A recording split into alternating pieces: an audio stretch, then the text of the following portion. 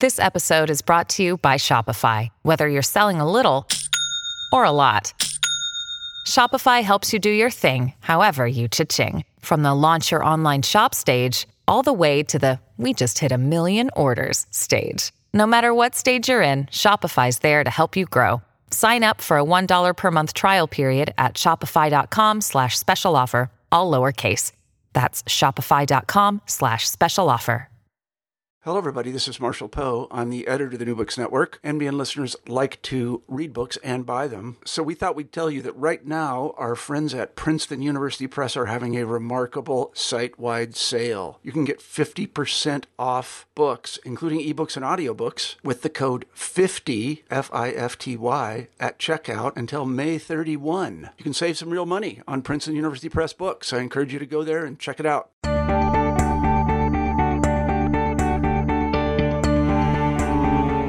Hello, everybody, and welcome back to the New Books Network. This is Philip Lance, your host for today's interview with authors Noreen Giffney and Eve Watson about their book, Clinical Encounters in Sexuality, Psychoanalytic Practice and Queer Theory, published in 2017 by Punctum Books. By the way, I usually say welcome to the New Books in Psychoanalysis podcast, but this time I'm keeping it indefinite because this interview may find its way onto other New Books channels, such as the New Books in Gender Studies and New Books in Critical Theory. This is an interdisciplinary book edited by Noreen and Eve, with a host of fantastic contributors from the fields of psychoanalysis, culture studies, and queer theory. Noreen Giffney works as a psychoanalytic psychotherapist in private practice, and she is a lecturer in counseling at the University of Ulster in Northern Ireland. She has published a lot of books and journal articles on psychoanalysis, gender, sexuality, and cultural studies. Eve Watson is also a psychoanalytic practitioner working in Dublin, Ireland, and she teaches in the graduate programs at Dublin universities. She trained in the Lacanian psychoanalytic tradition, and her areas of publication and special interest include theories of sexuality and gender, critical theory, film, and cultural studies. So welcome to the program, Eve and Noreen. Thanks very much, Philip. And just to say, on behalf of Eve and myself, we're really grateful for the invitation to have a conversation with you today. And as someone who has been listening to the New Books in Psychoanalysis series for years, I was personally very excited to receive your invitation. I drive a lot for work and I listen to the podcasts, and I really like the engagements that you have with the authors. They really enliven the book for me. So I'm looking forward to this. Thank you very much. I'm excited about presenting this to our listeners, many of whom probably really have never thought about this subject or may not know much at all about queer theory or what in the heck it has to do with psychoanalysis. So I think it'll be really something new and stimulating for our listeners. And I want to, before I'm just a few questions down the line, I'm going to ask you, what is queer theory for people who just are beginning with the basics? But why don't we begin? Let's see. By the way, where are you two? Are you in Dublin or other parts of Ireland? Philip, this is Eve. I'm in Dublin. I'm speaking to you from Dublin today. And I'm speaking to you today from Donegal, which is in the north of Ireland. And then I work in Northern Ireland, which is across the border between the north and south of Ireland. Oh, wow. That is so cool that we can have these cross-Atlantic conversations so easily nowadays. Okay, well, let's begin by hearing about how this book came to be. And what was your objective? Why did you want to create this particular book? Thank you, Philip, so much for the opportunity to speak about clinical encounters in sexuality. This is, I suppose, a question that pertains to our desire. What did we want to do in putting these two discourses together, psychoanalysis and specifically clinical psychoanalysis and queer theory? This had not been done before. And what we also wanted to do was to put a multiplicity of psychoanalytic schools together as well. So this was our project. maybe I could tell you a little bit about how this began and how this came into being, if that would be okay. Yes. Okay, so this all began in 2009. So this has been an 8-year clinical psychoanalytic project. And it began in 2009 when Noreen approached me with an idea. And you could say this was our first encounter. And the idea that she came to me with was, why not put together for the first time 2 discourses in a series of discursive encounters, the 2 discourses being queer theory and clinical psychoanalysis, in a collection that we would edit. And I've always been interested in interdisciplinarity, and this was a new idea of Noreen's, to put these 2 discourses, who are, let's say, well acquainted on a theoretical level, to put them together in a sustained engagement around the question of clinical practice. And since my university days, I've been very interested in queer theory. I was actually introduced to queer theory as an undergraduate. So Noreen and I collaborated. I said yes, and it's been very fruitful. And this also comes out of my own interest in interdisciplinarity, which I think fits well within the Freudian Lacanian tradition, out of which I did my training. You, as I'm sure you know, Freud was a devoted and wide reader of philosophy and literature and anthropology, religion, and more, and indeed Lacan was as well. Okay, I want to just interrupt and say, so the first time that we're bringing really together queer theory and clinical psychoanalysis, I guess that's an important distinction, because I think then you also said that queer theory and sort of, I don't know, academic psychoanalysis, those 2 are there's familiar. That's been a realm that's been explored before, I guess, in books and journals. But is there a distinction here between the clinical and? Can you say more about that? Yes, I certainly sexuality studies, gay and lesbian studies, sexuality studies, and queer theory has drawn from psychoanalysis for many years now, and has done so theoretically. And what we wanted to do was to add in this clinical component. And indeed, there are different ways of thinking about that, as I think emerges in the book. So this would add in that dimension, which is one of the distinguishing dimensions of psychoanalysis. It is a praxis. It is both theory and practice. And we wanted to introduce that in to see what that encounter would produce. And would it produce something new? Would it allow us to ask new questions? Would it allow us to come up with different answers, etc.? So this was very much from its inception a project that didn't have a guarantee in terms of what it was going to do. It was designed, and I think Noreen is going to speak a little bit more about that, to be a series of encounters, the outcome of which we would not know until indeed the book was finished. Okay, so I read your afterword, Eve, today. I just finished it this morning, and it was really nice. It brought a lot sort of together for me. I think some people would have put it at the beginning of the book, but so let's talk about how the book is put together. With it's got a kind of a distinctive structure or way it's put together with different sections. And so I guess Eve is going to, or Noreen is going to tell us about that. Yeah, I suppose, as Eve said, this book has come out of an 8-year clinical psychoanalytic and interdisciplinary research project.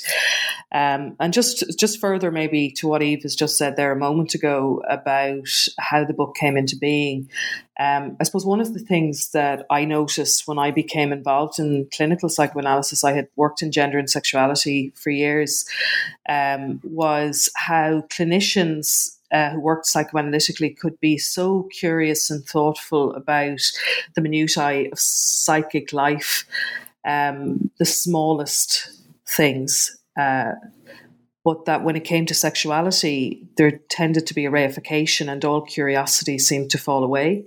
And that wasn't true of everybody, but it was true of quite a number of clinicians. And I suppose I was interested to see what we could do with this book in order to, I suppose, unhinge some of those sticking points and to open up that reification to thinking. So in order to do that, I suppose we organize the book in a particular way, as you say, that's not always usual. The book includes 30 chapters by 32 invited contributors, and these include academic theorists working in gender and sexuality studies, but also practitioners of psychoanalysis from a number of different psychoanalytic traditions, so Freudian, Kleinian, Lacanian, independent, relational, Jungian, and so on. And the book uses then queer theory. The book is an encounter between queer theory and psychoanalysis, but it's also an encounter between a variety of different psychoanalytic traditions about sexuality. And it uses queer theory as an interlocutor for those various different traditions to come together, because queer theory is, and we'll get into this a bit more as we talk, but queer theory is at the forefront of theoretical discussions about sexuality.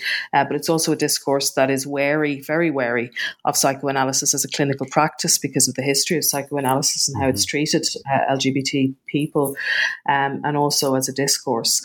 So we used a number of structuring devices in the book. First of all, it's structured around a series of questions that we pose and that occur in my introduction for the reader literally.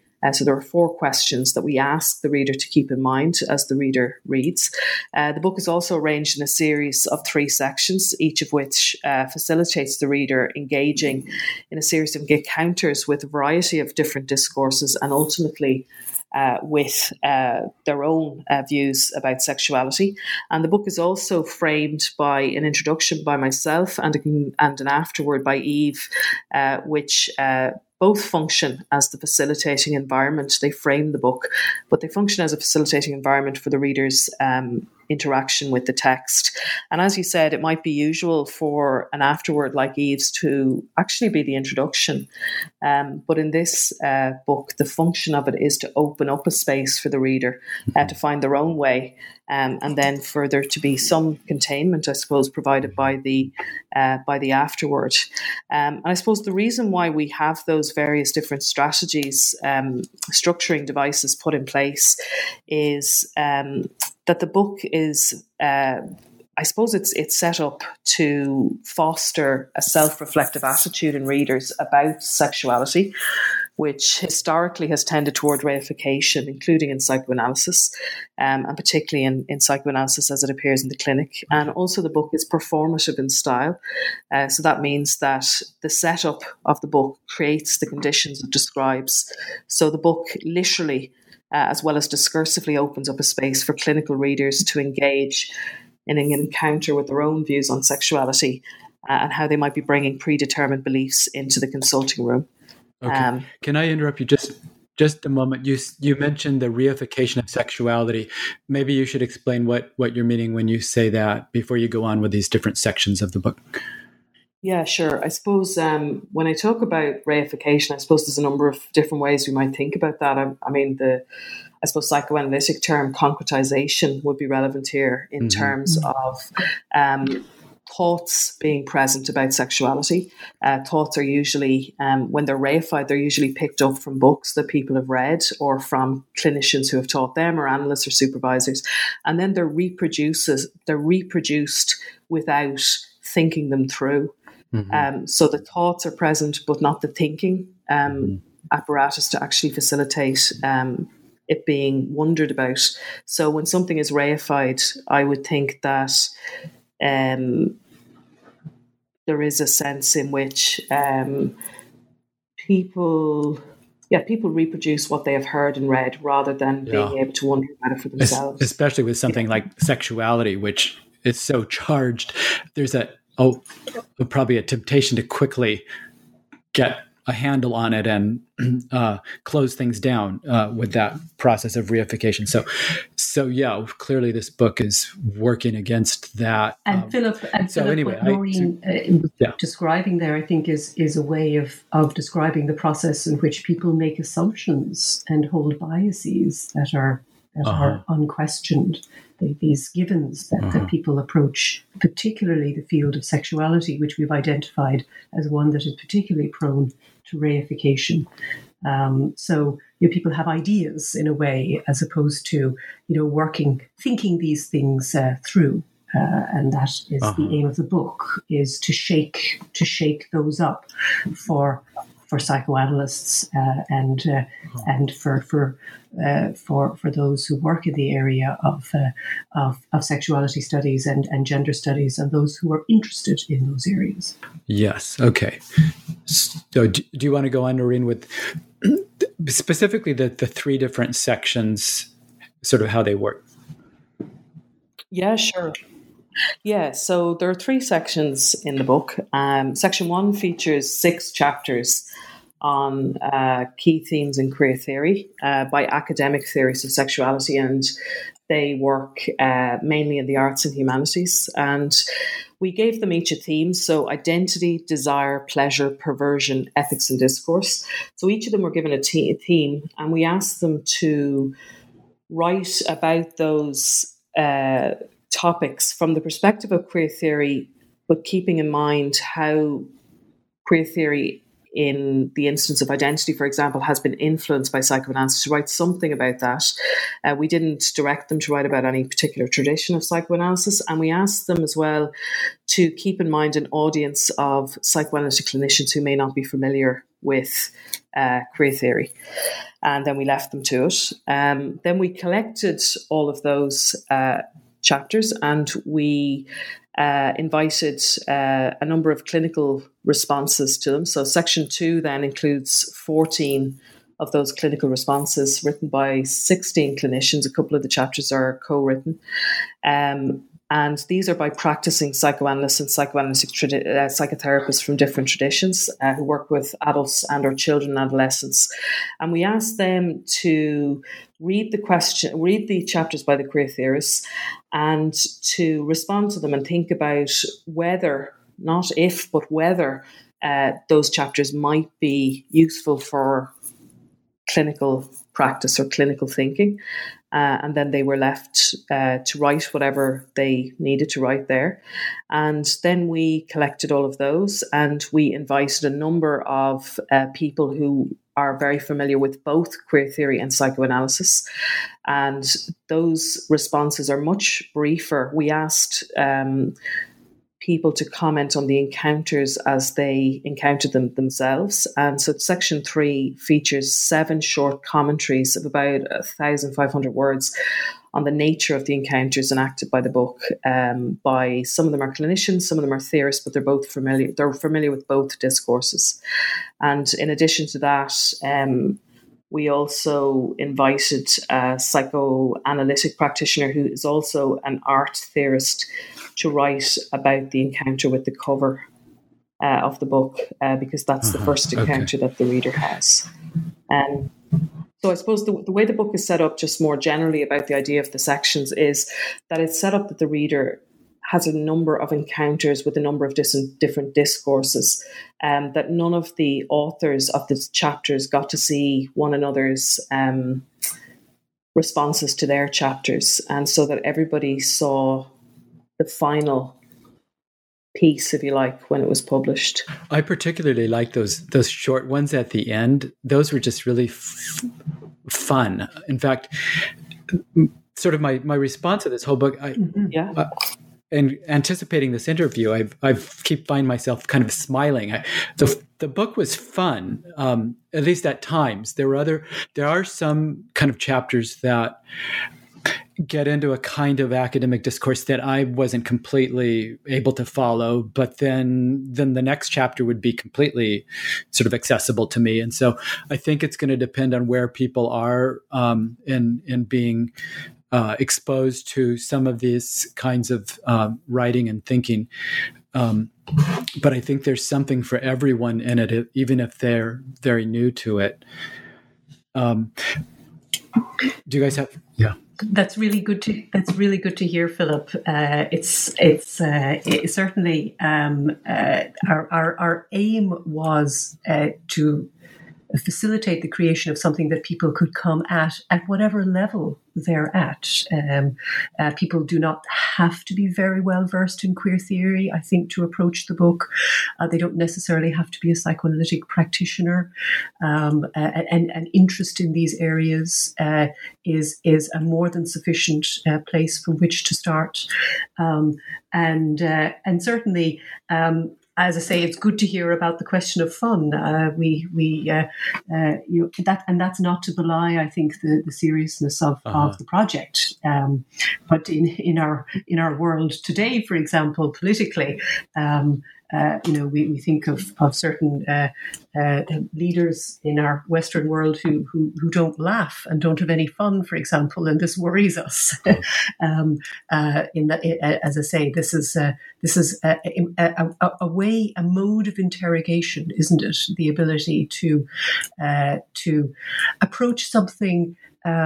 With and something is asked of us that we may not be quite sure of, and sometimes that response is a chuckle or a peal of laughter.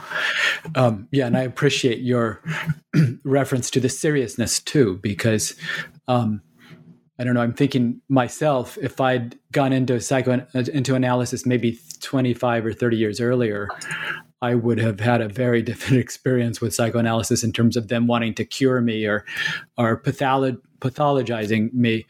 And so just remembering that when people come to us as practitioners, clinicians, and bringing us their most sort of intimate parts of their lives and delicate, and how we're going to handle their sexuality can be so life-giving and even fun, or it can be tremendously hurtful, as psychoanalysis has been to people in the past. So that's my little editorializing. But let's get into this question, what is queer theory? I was at a party recently talking to a hedge fund guy, and I said, I'm reading this book on psychoanalysis and queer theory. And he said, what's queer theory? And I had to sort of stop and fumble around a little bit. I did get somewhere with an answer, but how would you two answer that? Well, I suppose queer theory. One of the things about queer theory is it's very well known for resisting attempts at definition, and resistance is, I suppose, one of its major identifiers, perhaps. Nevertheless, having said that, it's the words queer theory describe a number of different approaches to looking at sexuality, particularly sexual norms, sexual identities, pleasures, desires. Queer theory is, while it's an academic discourse, and it can often be very difficult, I suppose, to engage with if you're not familiar with the discourse itself.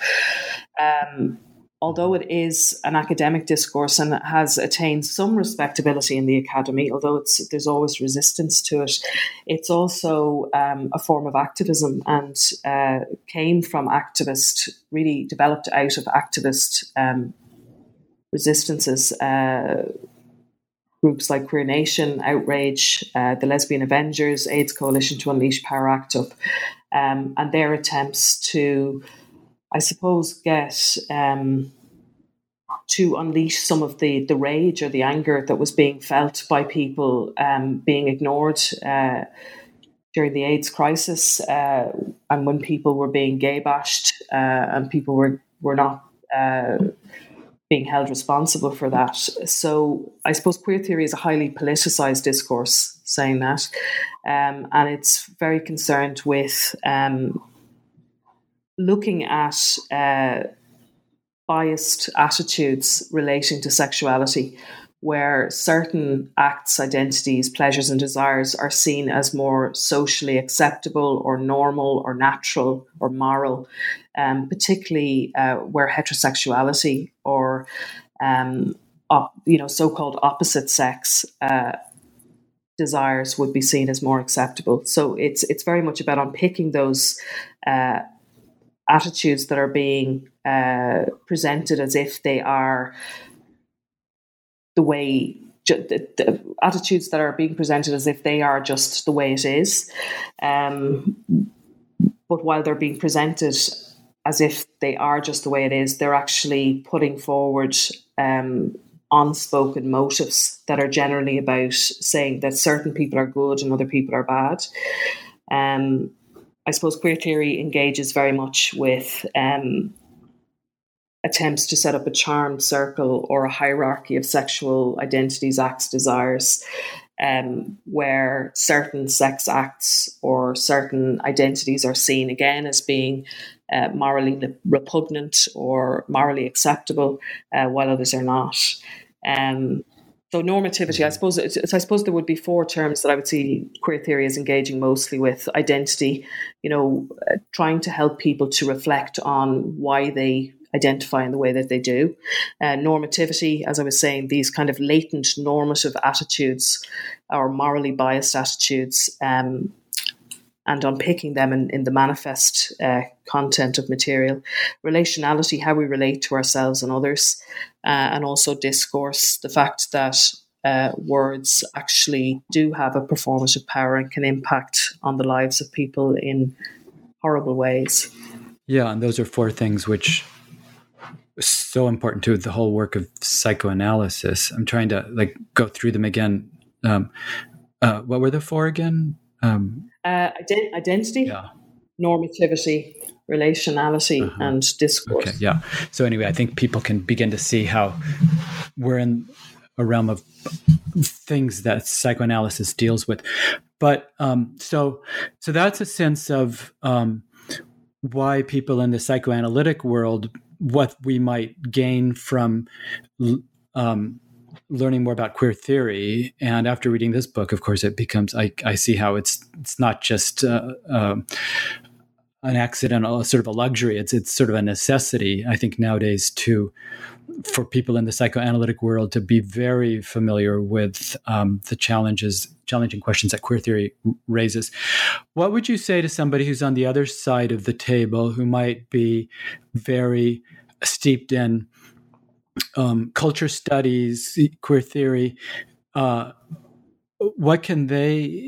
Is psychoanalysis relevant to them nowadays? Well, Philip, I would say that what the book attempts to do would be several things, such as to locate psychoanalysis, I think, in the 21st century, and to reflect on what I think we can describe as new sexual realities. I'm thinking of Danny Nobis's chapter in particular, where he talks about the importance of psychoanalysis of keeping up to date with developments in the field of sexuality.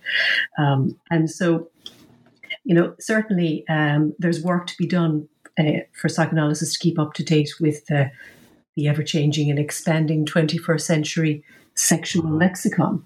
And it has been accused of being out of step with contemporary sexuality, with its ideas about the Oedipus complex, the Electra complex, the paternal metaphor perversion, the drives and homosexuality, and so on. So we wanted to allow for psychoanalysis to be relevant today. And we think there's a good case to be made for that. And one of the things we wanted to highlight is that we'd be better off saying psychoanalyses rather than psychoanalysis, because not only are there different schools of psychoanalysis, and quite a number of those are represented in the book, but the schools also, in terms of the history of psychoanalysis, and what I would describe as the troubled history between psychoanalysis and homosexuality, not all psychoanalytic schools approached this in the same way. And so I think what the book does is it draws out the distinction between, for example, institutionalized psychoanalysis and certain schools of thought that may, and indeed did, treat homosexuality with very problematic normalizing approaches. So what the book does is, and I think this is important, is it acknowledges this troubled history. It says it, it acknowledges it, and I think this tension is evident in the book. This tension that is there as a result of, and I think it has to do with I mean, if we think about the history of psychoanalysis, particularly after World War II, after the death of Freud, and the tide of emigration to the West, mainly to the Americas and the UK, the psychoanalysts became preoccupied with fitting in to their new domiciles, and there ensued an effort to domesticate,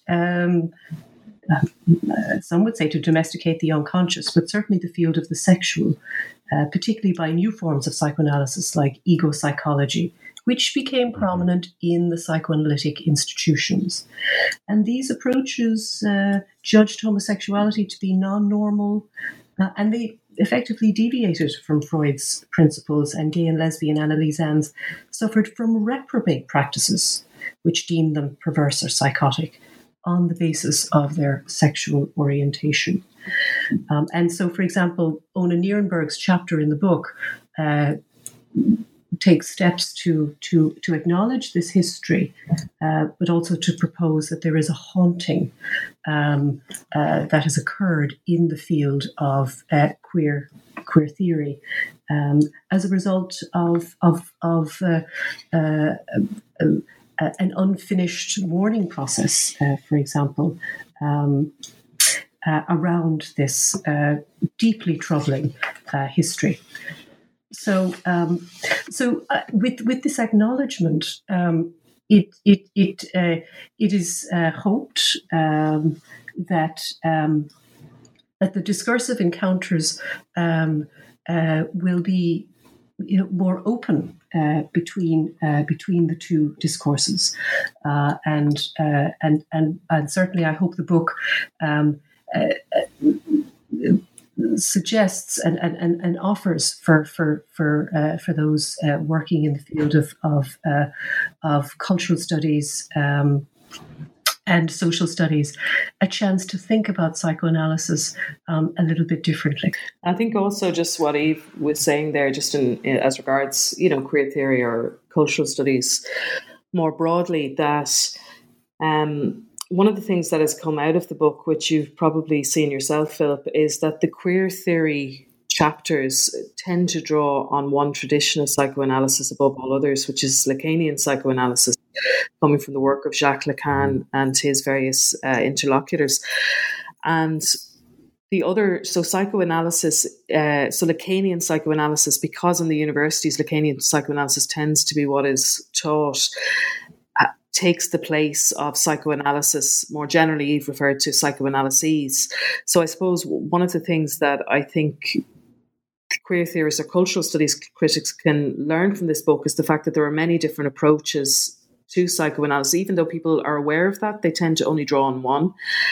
So it'll open up, I think, a space for people to go and read other traditions, but also people tend in queer theory anyway to mostly read, and I mentioned in the introduction that I wrote, but they mostly read particular queer theorists like people like Judith Butler, Eve Sedgwick, Tim Dean, Leo Bersani, Lee Edelman. There's quite a number of them who use psychoanalysis, and people tend to read their work and how they interpret Freud, Lacan, Klein, whoever it might be, rather than actually going back and reading the psychoanalysts for themselves. And I don't know whether it's because I was trained first as a historian, where you always go back and read the primary sources. The secondary sources are what opens up the discourse for you, but you go back to the primary sources, that I think it's an invitation, the book, for people to actually go back and pick up psychoanalysis from its actual source, and that while there are perhaps some problematic elements to it, sometimes they're magnified in critique because that's just the nature of writing, that people tend to have to stake out a position and to argue it.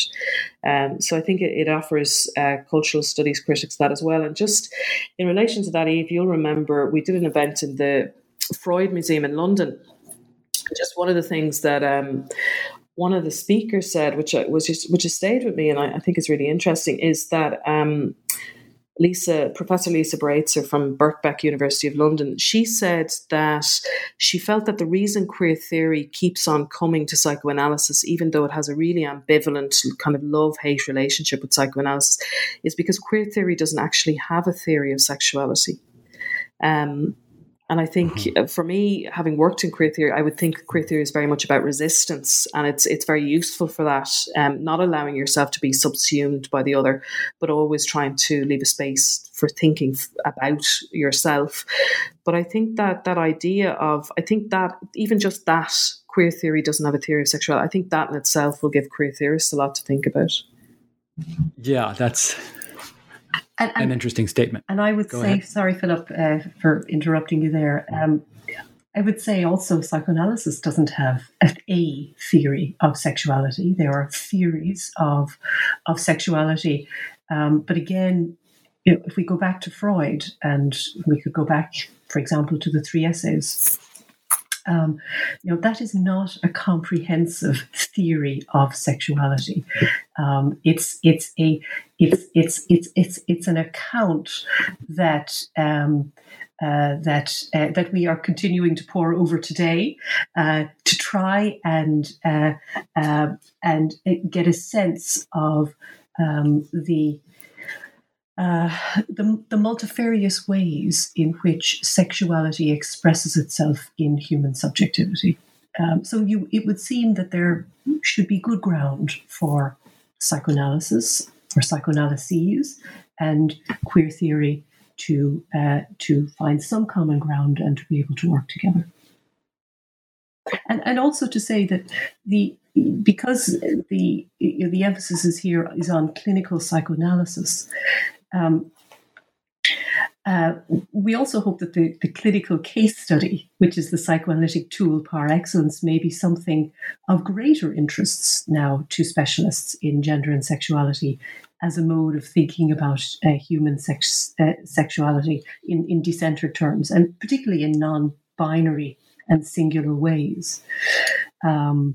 And I suppose I'm thinking about Ken Corbett's chapter in particular about queer childhood and the wonderful case of Lincoln, which I think is an example of an analyst who doesn't judge his melancholy little protege and who must bear not knowing what the drawing is that Lincoln gives to him, and insists it be placed under the shelter of his radiator in his consulting room, and allows for a reflective space to come into being that gives, I think, this child the mental freedom to express his confusion.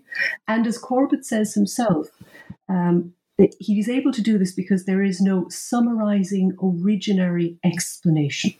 No summarizing originary explanation. There's no. This is not the cause.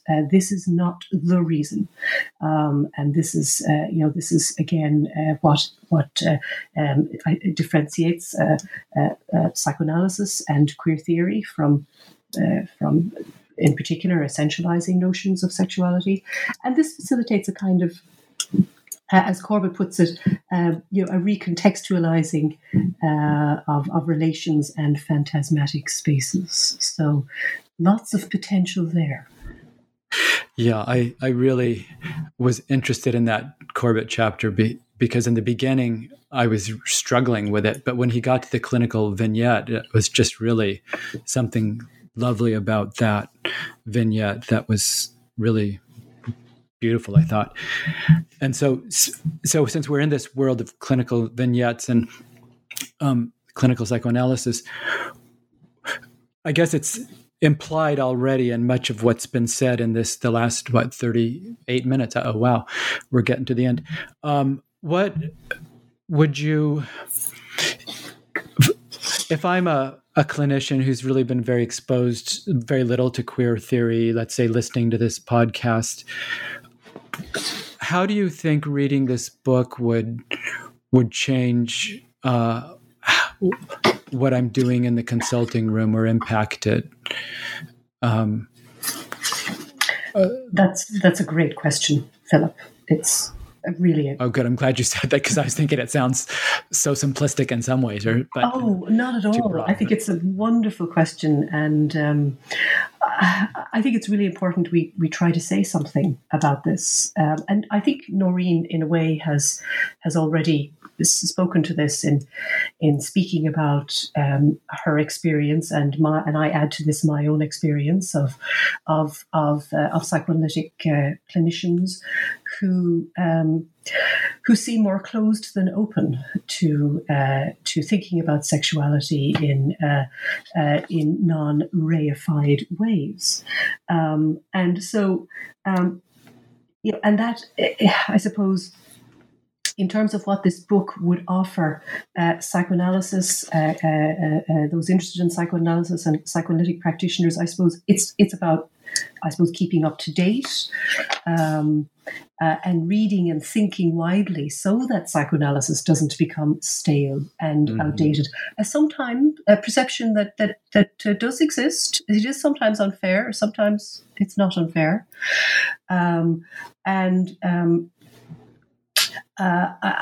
there is, I think, to go back to the conference that Noreen mentioned there at the Freud Museum in February of this year, February 2018.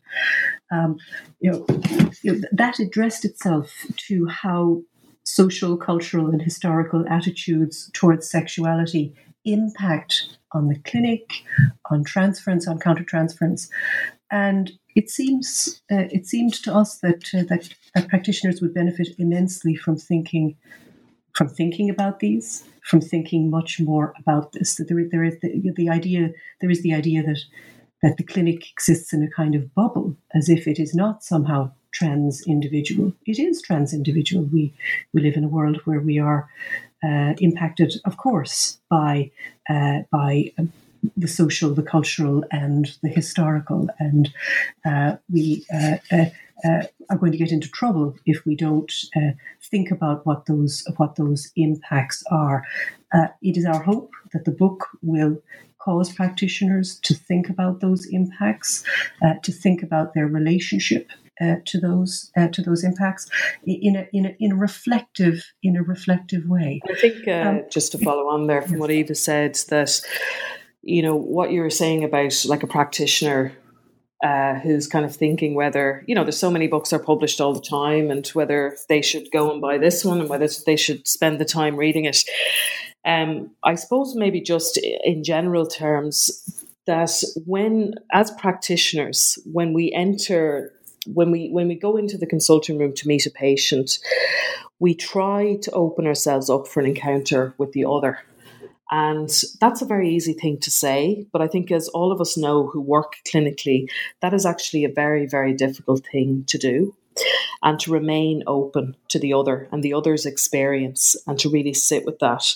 And I think that this experience of difference has profound and far-reaching effects for all of us as individuals and as a group of psychoanalytic practitioners, because I think the turbulence engendered in us as a result of sitting with uncertainty, with sitting with somebody who has a different subjectivity than our own, who is separate, that this leads, I think, us in different ways. I'm saying I'm making a generalization here, but all of us, it leads us to seek certainty in other aspects of our experience. And we can get stuck on certain ideas, so that particular things, I think, become quite concrete and reified. So for some people, it may be sexuality. For other people, it may be something else. And I think that sexuality in particular can become a convenient depository for some of these concretized, unmetabolized, and also unthinkable thoughts, because I think it's such an intimate and difficult aspect of experience for most, if not all of us. And I think for a practitioner out there, it's not that they will gain some knowledge about LGBT experience or what it's like to work with people who are different than you. But I think what the book is actually about is how can you turn a mirror on yourself and actually look at what the assumptions that you have about sexuality because of your own experience or because of what you've been taught and have absorbed and identified with from others. So I think as a practitioner, and if you're thinking about a book to read, I think that's the encounter that we're hoping that people will have. But then it's up to the reader whether they have it or not. The reader has to be willing to engage. And how, I guess this has been out about a year or so, but can you say anything about how it's been received or how you two feel about a follow-up, or is it calling for something more? Yeah. Well, just in terms of when you asked that there about a follow-up, I suppose what I think of when you say that is I think about film. I watch a lot of films and I teach a lot of film as well. And I think about sequels to films. And I think about how a sequel often comes out because it's almost like it's to plug up a gap that's been kind of produced by a demand based on satisfaction. That if people enjoy the film and if it's making loads of money and all the rest, that they will go to produce something else. But as we know, I think from a lot of sequels, that satisfaction can very quickly turn to frustration, and that's something that's deemed kind of good can become bad quite quickly. And I suppose the book, for me anyway, and I don't know what you'll think of this, Eve, but it's not an end point. It's very much about opening up a space for people to help them to reflect and to learn something about their own choices and their own desires and reactions.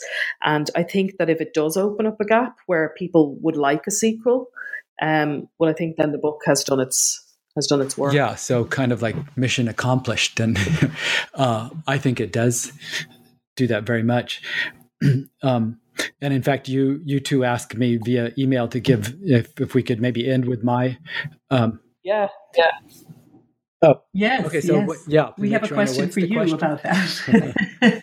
Well, the question is, I mean, we would love you to say a little bit about your own experience of the book, and what whether you found anything in the book that is useful for your own work, and do you think it's of interest to people? I really like books about psychoanalysis, obviously, that are structured as encounters or dialogues or compares and contrasts.